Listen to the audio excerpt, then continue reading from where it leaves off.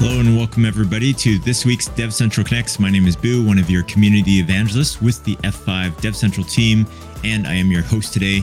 DevCentral is supported by community.f5.com. This is our message forums where we publish blog articles. You can ask questions about F5 technology. You can ask questions about any technology, to be honest. We have a lot of great folks on there who can help answer questions if you have them, or you can also help answer questions yourself as well. So on that site, though, if you head over to community.f5.com, one of the things I wanted to highlight is the events area of that site.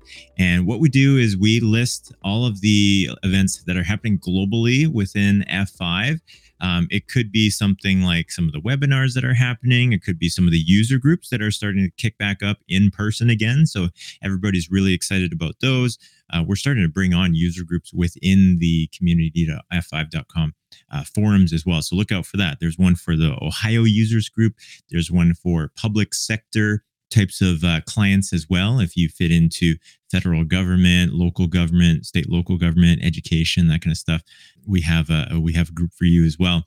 One of the events that I do want to highlight, though, is the North America Public Sector Symposium. And this is a hybrid event. This is happening. Let me just pull up the details here. This is happening March 21st, 22nd, and 23rd in McLean, Virginia at the Ritz-Carlton Tyson's Corner. So if you are in the area, would love for you to go check that out, because we actually have in person Francois Locodono, our CEO and president, Kara Sprague, our chief product officer as well. And they're always great people to listen to. They always have really great insights to share. A couple of things that are happening during that event is some training sessions that are happening on there. So if you are looking to level up your skill set with F5, you're looking to write certifications for F5, be sure to check out that event as well. And speaking of certifications, if you're a CISSP or you're one of those ISC Square folks who needs to collect their CPEs every year, be sure to check out that event, because you can actually claim CPE credits for your attendance at that event. So that's something important to check out. One other thing, or two other things that I want to mention as well, actually. So my colleague, Jason Rom, he's doing some live coding events. Those are always really fun for folks to attend. And one that he's going through right now for the next few weeks is Microservices March from Nginx.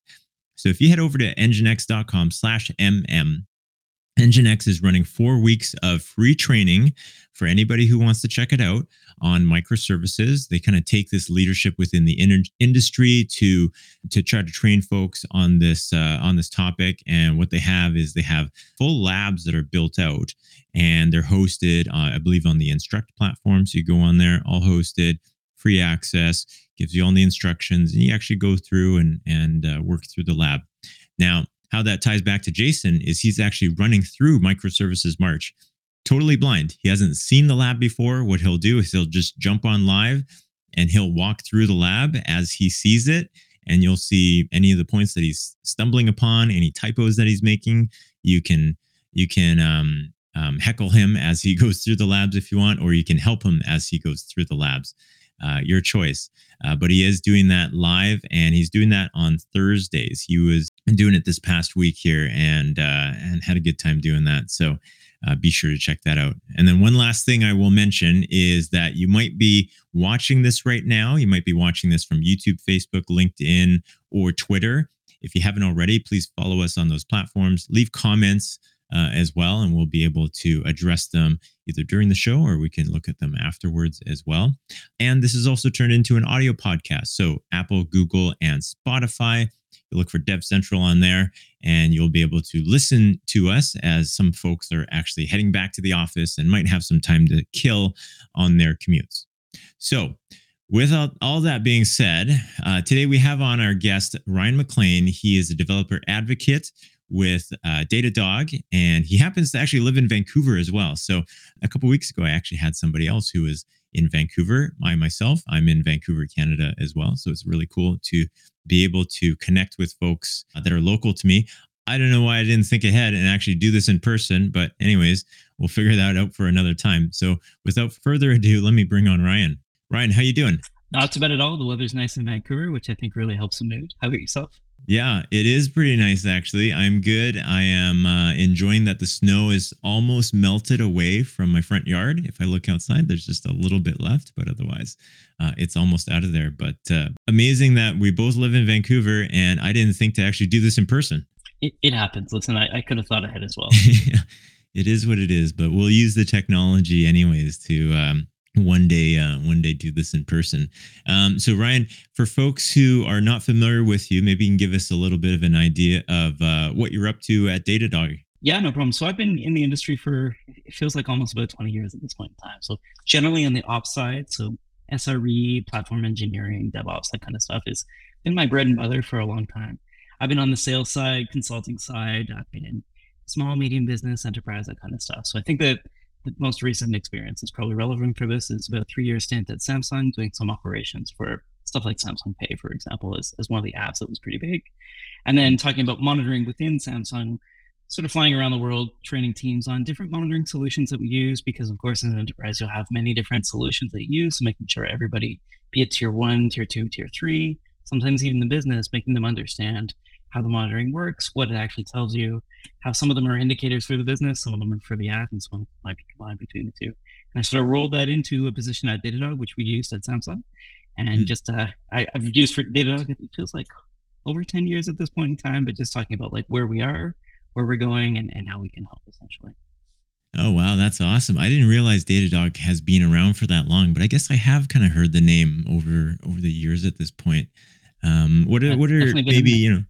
yeah, and maybe for folks who aren't familiar with Datadog, we can kind of get into it here, but you can give us an idea of what Datadog does. Yeah, for sure. So it might be a new name to some people if you've not heard of us before. Basically, we're a monitoring, security, and observability platform that provides full visibility across your organization. So that means like if you're trying to figure out like a metric for something that's running, we can basically help you chart that. And I'll get into some of the different ways, some of the different things that you might want to look at. Mm. Things like signups or an easy example. But basically, we span end to end. So that's from your infrastructure and your network all the way up to your application and services, and then all the way to your end users. When you open up a website in a browser or on your phone, for example, it can help you understand how the website loaded as well, which is pretty handy. Yeah, I thought this was a great conversation to have because realizing that while at F5 we do have some monitoring tools, a lot of them are kind of centered around Right. the F5 product, whether it's the Nginx or the Big IP. And so obviously we're not the only things in the environment. And so a lot of customers ask us on how to feed our data into something else because we do capture a lot of data. Everything's decrypted as it runs through us. So pretty cool spot to actually gather some interesting information about what's going on. And we actually have some integrations with Datadog. So today we're going to be talking about monitoring for everybody. And maybe you can lead us through that. What are your thoughts on monitoring? Yeah, so basically, a lot of the times when we talked about DevOps, one of the biggest things that we were approaching is just to break it down for some of you who may not be familiar with it, but it's the culture, the automation, the measurement, and the sharing. And basically, what I'll talk about today is that A and the M part, so the automation and the measurement part, is essentially useful for everybody who's in not just like a software company, but most companies actually. Monitoring is pretty important for most of the things that you're doing. Some of it might be in an Excel spreadsheet, you might put some of it in SQL database, that kind of stuff, but at general, like boil it down at the basic level, what you want to be doing is figuring out what your baseline is, where you want to be, and then tracking your success getting there. Or maybe you're trying to do something like reduce errors, that kind of thing. So it's pretty generic. However, it's very powerful. So measuring what you're doing, be it in business intelligence or on the finance side, is very important as you grow as a business. And that's kind of what I talked about today. Cool. Let's get into it then. Sure thing. So the first concept I want to introduce is it's called, and this is my kind of like a rubric, a good way to remember it, but it's called Let's Use Red. Now three of these are kind of the same thing. So Let's is the four golden signals. So you've probably heard of something called like latency, errors. Stop me if this is ringing a bell, but traffic and saturation. So basically, latency is like how long it takes for your service to handle a request. So it could be something like an F5 big IP. So if I send a box, some information, how long does it take to process or apply a rule to it? And often, like looking at one specific transaction might be a little bit difficult, but in en masse, it might be interesting to look at like your P99. So what percentile of the traffic is very slow? What does that look like? When does it happen? Is there a trend? That kind of thing. Or maybe it's something like on average, how long does it take for something to go through this system? Or maybe it's something like what is the fastest I can possibly achieve, or what is my current state, my steady state, and then what is the traffic like on something like a Black Friday? What does that look like when I'm handling a big spike of traffic? What does that look like? And the second one is errors, which most people will get, but just in case, like it's essentially the rate of failing requests. And then the traffic is basically at what clip am I going? How fast am I going? If there's an RPM meter for this, if we're going to use like a car analogy or something like that, how quickly are things going through it? Is it megabits per second, megabytes per second? Is it terabytes, that kind of thing? I mean, is it maybe like IOPS or something like that? How quickly are handling requests that are going through it? And the last one is if there's a definition of fault. So on the networking side, it's a little bit easier because you might have like a 100 megabit link. How close to full are you? So let's say you could 100 megabits, the capped rate, you measured its max at around like 89, let's be honest, and let's see how close you are to that. So that's Let's, and Use is very similar. And the reason I remember all three of them together is because they're kind of related. So Use is like a utilization, saturation, and errors. And then Red is very similar, but it's going to be like rate, errors, and duration. So you can see that all three of these are related. But if you want to remember one thing from today, it's that let's use Red. Now, you can think about this as something that could actually apply to a lot of things. And you know it's bad when we start trotting out the car analogies, because it's going to be something that's useful for everybody. But essentially thinking about monitoring in these sort of building blocks is a very powerful paradigm when you're thinking about other things that you're trying to measure. So you want to figure out like what's your maximum speed that you can go at? How close are you to that speed? Are there any errors during that time? How close are you to filling up like the actual amount that you've got? And that can be like a scaling thing. So let's say you've got like one link, you need to go to like an aggregate, or maybe a 10 gig link. We were talking about 100 before. You know, to like 1 gig or 10 gig link, or maybe something in fiber. Figuring out in capacity plan as well is quite handy. So basically using that four golden signals to kind of talk about other things in the industry that you're working with on a regular basis is kind of what I'm getting at. That's sort of the crux of the issue. And we can kind of apply it to different scenarios here. I was speaking networking in cars, but you can see that it will apply to many things. So it could be something like capacity of development. So how many devs do I have? How many features can I put on a regular basis? It's a little bit reductionist because obviously different code is different. But if you're going through something like microservices and you've got a template set out and you know, hey, a feature normally takes me about a month to deploy. I'm being a little bit, we'll call it optimistic, or maybe it's something like a security fix. And the question is, what is that mean time to deliver? So if I have a security fix that needs to go out for a service, how long does it take me from committing it to getting approved to rolling out abroad? So that's kind of the big idea. Interesting. On so when you talk about capacity, I'm kind of interested in figuring out like how do you actually come up with your capacity? And I don't know if you have any examples, but like, you know, you have your spec sheet that says, right, you know, you should be able to do this, but then in the real world, oh, the traffic had some uniqueness to it. You're not going to get those numbers that people advertise. So is that part of the exercise, is actually trying to, if it was traffic, just trying to throw as much traffic through as possible, and then that's your benchmark? You got it. Yeah. So I'll pick an example just for fun, but there's a framework from Microsoft called the Cloud Adoption Framework. It's pretty good. It's basically about talking about like how to migrate to the cloud, where are the steps you could take, that kind of thing. We had a joint blog post about it, I think maybe a year and a half ago. But basically the main thing is to not only like have your spec sheet, so what's written on paper, your theoretical maximum, but also testing it. And when we're talking about things on-prem, so we were talking about like line speeds, for example, on a NIC, like a network interface controller, like that makes sense. So you've got 100 megabit, 1 gig. Some of those new adapters might be like 1 to 5 or 1 to 10 kind of thing, a lot of variable speed. But the main thing is to test it on-prem, no problem. You can probably get your theoretical max. Figure out you might lose like, I don't know, 10% for protocol overhead or something like that. But when you're in the cloud, things are quite a bit different actually. So let's say your baseline was set on-prem. You've got like a server talking to a database server.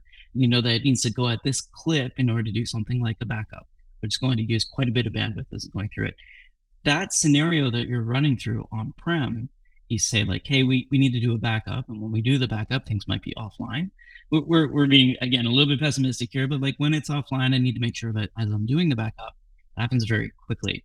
That same process, let's say you've moved it up to DR in the cloud, might be variable. And I like what you said there, because like testing it one time might not be the same time as, let's say, a new Netflix show dropped and you happen to be in the same AWS region, or perhaps there's somebody else running backups at the same time. You've got like a noisy neighbor, that kind of thing.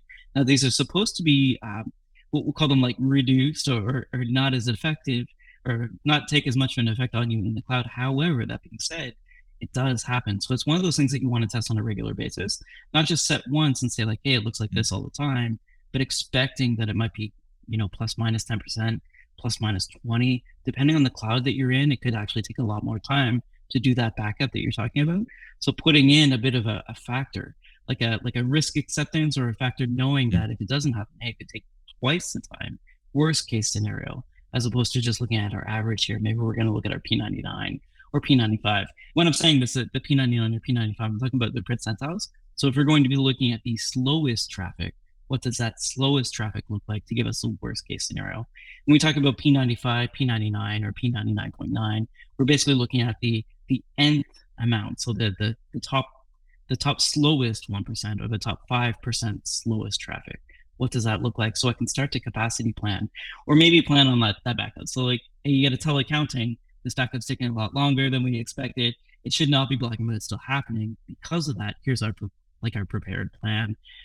Here's our SOP doc or what have you that's going to allow us to work around these issues. But the main thing is baselining and then looking at what your current measurements are and then comparing them to your baseline in order to plan for the future. Because just going in with a plan is good, but you got to actually look at what happened and then change your plan for the next time it happens. Because the onus is basically on the operator, right? If the next time you go to run something and it takes longer, then it's important for you to be able to know that there's like a plan B or something that you've measured before. So this is within tolerance, or hey, this is actually abnormal behavior. We need to pick a plan C or a plan D or what have you. That's the main thing that the CAF puts forward. So not just saying, hey, I'm going to migrate, have a plan, migrate, but also think about your lessons learned. And then next time you go in to do something again, apply that logic that you learned from the last step in order to make sure that it goes smoothly or that you get another plan to handle it. And I'm just picking that framework. There's a few other ones like landing zones and AWS, another one. Thinking about different guardrails and happy paths that you can choose. But I find the CAF is a pretty easy way to talk about this. Okay, cool. What's next from there? I think the main thing is so once you've done sort of your planning, your capacity management, then it's like kind of, I want to say like day zero operations slash your planning, like your pre-work. So you're about to do something, you've done it. Let's say it's deploying a new service that's got an effect on that database server that you're using. In the dev environment, it looked like this. In the staging environment, it looked like this. And prod, it might look a little bit different. Even though we try to keep staging and production the same, sometimes, as you know, like your UAT environment may have been like just this one server in a completely different region or a different data center. And because of that, the user experience is different. The main thing is that day one operation, that's that documentation and figuring out what's actually going on. Then there's probably like the day 30. So like after a month, what are you actually doing? Then here's your day 500, right? So this service isn't, we won't call it legacy at this point in time, but we'll say that it's actually doing something that's handy for you. The main thing is going back and updating those documentation that you have from the day one, making sure that you run like what is normal. Some people will call like, you might have like a run book or something like that, but actually writing down what normal looks like. And when I say this, I'm talking about like services within like an actual application, but this can apply to many facets. So it could be something like a network device that you've rolled out or a new platform that you've rolled out. Maybe you're using like a new HCI, for example, on-prem, but you want to know what normal looks like. And the main thing is to take those learnings and go back and document it. So when we're talking about DevOps, we talked about that culture, that automation, that measurement. We're now into sort of the sharing aspect, so that S. So when you're talking about the sharing, basically taking your monitoring and not just writing down like, this is what happened yesterday, but also this is like yesterday compared to last week. So week over week, what does it look like? Month over month, what does it look like? Sometimes you can get into quarter over quarter or year over year, depending on what you're talking about. When we talk about Black Friday, for example, like I used to work for Best Buy, doing some of their capacity planning, and it was more on the marketing side, less on the website side. But every year around Black Friday, we had a lot of exercises that we had to go through. And for me at the time, it was something like the SAN. So the SAN's going to be hit really hard at this point in time. What do we need to do to make sure that we're prepared for the next year that comes in? Because we've got like a bunch of assets that are new to us now. We've just adopted like this whole new technology platform. Maybe it's like the Geek Squad, I think, was one of the main things that we had kind of rolled out at the time. I was there a long time ago, you can tell. but like figuring out that we've got like the SKUs added, those assets added, that kind of thing. What does that look like? Because last year it grew 30%. So this year it will probably grow 30% or more. Is like our SAN up to speed? Do we need to make sure that the links to the workstations are faster? Does the site that's actually slurping in all this data, are they able to grab it fast enough? That kind of thing. So making sure that you're going through and learning those lessons, documenting them, and then capacity planning for the next thing. And then again, going through that cycle. So doing it all over again. And we're talking about like capacity planning year over year, but some of this can be like your financial kind of stuff as well. So let's say that you've got something, an expenditure that's we'll call it like a lights on expense. So it's running the service. It's very important to you in the cloud, and it's running at a regular clip, but you got to make sure that you're watching that line. You know what that rate of change is when it comes to capacity planning. There's like, you don't want your CFO tapping you on the shoulder. So it's easier to get ahead of this and say, it looks like it's going to be this plus or minus this percentage. We should probably plan for this when it comes to capacity planning and budgeting. And that can get you into not just that year over year or month over month or week over week. You can get your 1, 3, and 5 year plans on that way as well. And again, you got to keep going back and updating them. For those who have done like this financial FinOps kind of exercise, you'll know that like there's sort of like best effort, and then there's what actually happens. But at least having a plan, I think, is what's there for you. So you can kind of take those same sort of monitoring philosophies and apply them to different maybe roles or hats that you might wear in like the ops engineer, or let's call it sysadmin job. These are really important. You have to change hats, change lanes quite a bit, but making sure that you've got like a framework or a methodology that you can use for it is pretty handy. Maybe this is a cultural question there, and Right. you have all this experience in being in ops, but what does that documentation and review look like? Like, are people Right. taking everything? Is there like already fancy reporting? They just take that, throw it somewhere, and then they have regular meetings to review this kind of stuff. And then second part of that question, is it up to the owner of the, like, let's say, the people that operate Datadog, for instance, maybe that's a separate team and they operate a whole bunch of things for the platform. And then you have your NetOps team or app developers, and they are consumers of it. The data is more important to them. Are they the ones that own it at that point? They own that documentation. They're responsible for reviewing. Yeah, so at Datadog, obviously, it depends. It depends on the team. But what I can talk about more generally is sort of like that Archie approach, or maybe the RACI approach, or you might have heard of like RASCI. But basically, just talking about for this documentation, what is the scope? One, so like when you create a doc, and this doesn't need to be like a fancy SOP process or a standard operating procedure process or anything like that. It can be a doc in SharePoint, it can be in Confluence, it can be what have you.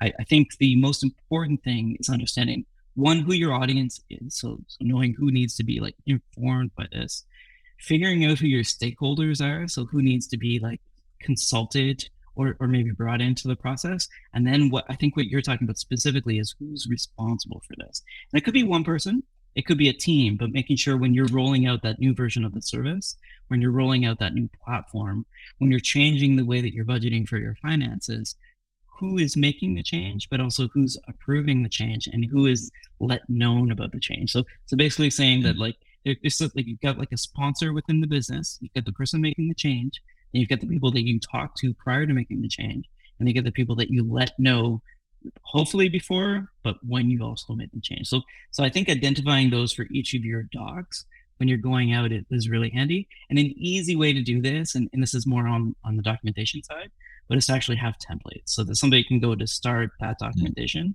without having to make it like whole cloth brand new, but making sure they've got like a guideline going through it. And what I found for these kind of docs is actually really easy to write in just little snippets of like, in this section, you will want to do this. Or if it's a risk matrix saying like, this is how a risk matrix works. This is what you'll need to know. Same thing for the ARCI or RACI or RASCI. Make sure if they know what each portion does and why it's important. I like to think of like the 5 W's for a lot of these docs. So like if you're thinking about who, what, when, where, and why, this is kind of the who bit, like who is an audience for this doc, who's going to update it, what does that schedule look like, how are they going to do it, those kind of questions come into play. But I do try to answer those in kind of the summary of the doc, just to give people like, this is how you're going to use it. Remove this section, it's in red when you clone this doc, but make sure you read this bit and then use the sections for each. I think that's kind of the approach. And we can get into a little bit of the GitOps side. Like whether or not you put this in as a README and people approve it, or whether you've got like an approval workflow in something like in a Fresco or SharePoint or Confluence, what that looks like. But that draft process can also be pretty important. And depending on your regulatory like appetite or concerns, you may actually need like a physical signature or one of those sign-offs as well, just to make sure that it's rubber stamped, depending on how serious it is and what the industry is. Yeah, I mean, I like the idea of the template because it also, I mean, from the writer's perspective, they know what to put in every time. And then from a reader's perspective, okay, this section is most important to me, so I can skip to this section, go grab it, or they're used to like consuming the data. It's a protocol, I guess. At that point, everybody knows like how to talk to each other.